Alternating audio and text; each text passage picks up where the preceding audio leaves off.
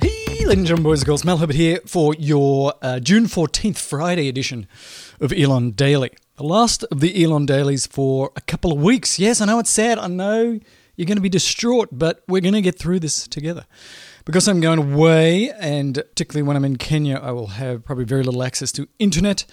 Then we're just going to put this on hold for a couple of weeks, and then when I come back, we'll do a little rebooty boot.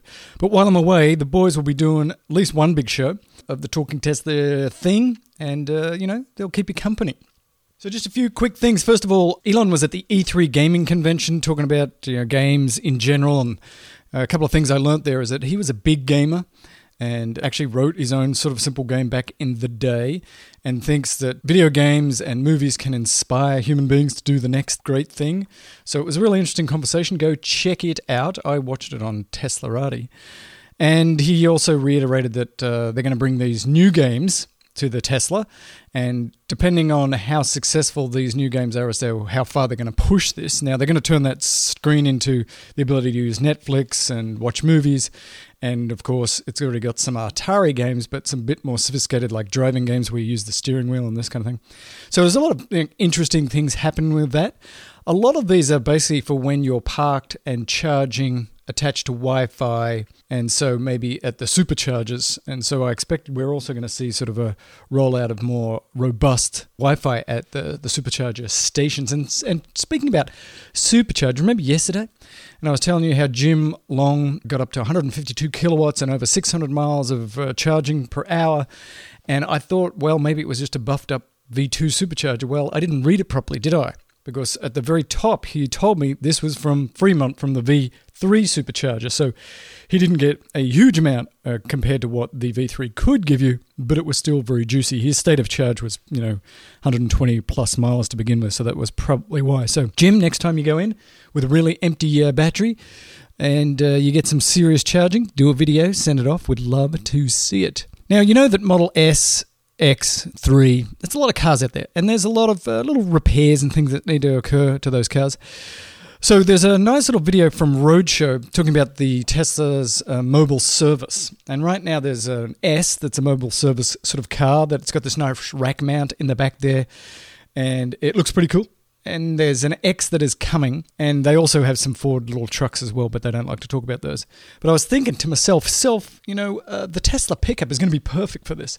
I suspect when the Tesla pickup comes out, they'll put a hard shell around the back of that thing, and they'll be able to load it up with all types of things to fix your Tesla, and they'll be able to run the electricity for taking off your wheels and doing all that stuff straight off the Tesla. I think it's going to be huge, big, and large. It always sort of found it ironic, and it broke my heart when they come over to fix the car and they're in a gas vehicle. It's like, no, make it stop. But I think the Tesla pickup fixes this. Also sort of the gutted Model X. The S service thing is okay, but there's not that much room in there. And I'm sort of interested in why they started with Model S mobile service cars versus Model X. I mean, if you gutted a Model X, you get a lot of room in that puppy. But, it's the pickup. The pickup's the key.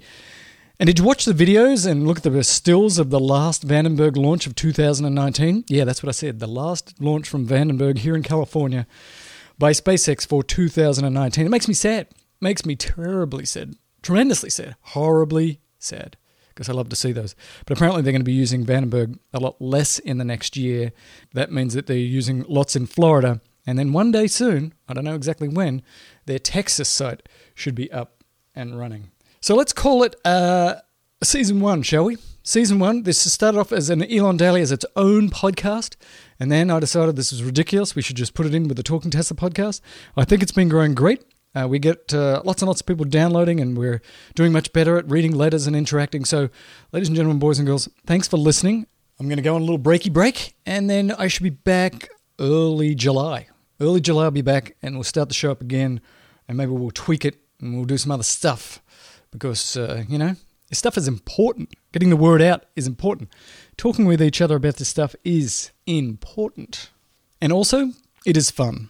But Tesla needs to survive, so I can't wait to hear about second quarter deliveries. I'm really hoping that they broke a record because that will be nice. If for some reason, though, I get motivated when I'm in London, I will drop a couple of talking Teslas on you. But otherwise, early July it is. Herbert out. Bye for now. Oh yeah, and don't worry, I'm buying carbon offsets. Going to plant a lot of trees because I'm flying a long way. It's going to happen. Going to get some forests up in here.